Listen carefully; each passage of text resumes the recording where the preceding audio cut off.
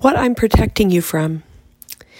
This morning, I hauled the nasty bitch from last night's poem to the principal's office and told on her about all the hateful things she said.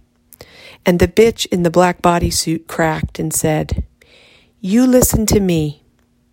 You are a powerhouse all your own. You are an autonomous woman with no agenda but your own unfolding. You are beholden to no one, not even your pride. And that makes you more dangerous than any subversive clan of whack jobs. You are a free-flowing PA system for whatever wishes to come down and out, and you are willing to be a mouthpiece, and I am here to protect you from losses you haven't even imagined. Like the losses of friends who might have once thought you were nice, but now, after the poems about the dirty undies and the unforgivable rambling ones, those friends will drift off away from you, casualties of the poems, and I'm here to protect you from that sadness." And then she speaks again more seriously now. You hear this, a woman standing plainly, middle-aged, white, privileged, well-resourced, usually, with sharp articulations on suppression by patriarchy, on classism, even on race when she can stand to face it. And she says these things straight from the hip, on the fly, off the cuff, wearing her heart on her sleeve, and she goes from someone with diffuse opinions to formed ones, and she comes down on one side or another now. She will be lambasted and egged, and that is what I'm protecting you from.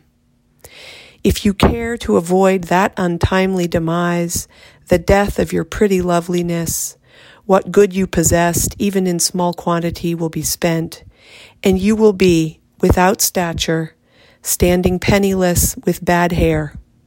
And finally, listen close.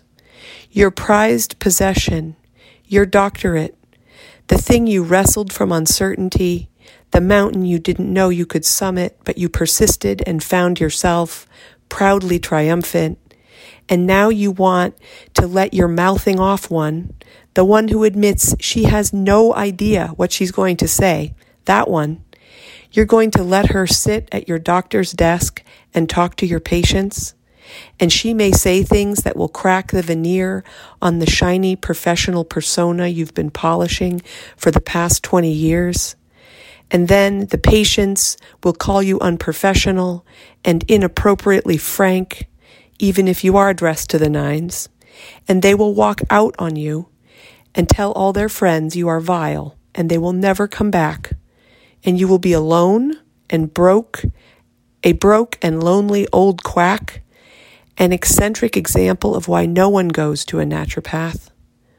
And then you'll be taking the bus to poetry slams and living in a cold hovel in Wyndham. And that is what I'm protecting you from. So please, for the love of God and your reputation and your friends and loved ones and your finances, please let this poetry thing alone and save yourself while you still can.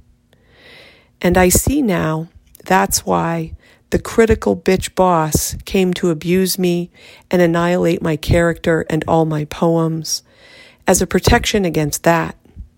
So I guess I should thank her for the warning of the dangers I may be facing. But even if she's right and I could lose everything I hold dear, I'm still doing it because I've come alive and I can't go back to sleep and snore through my life any longer. But if I fail as she predicts, at least I won't have been sleepwalking.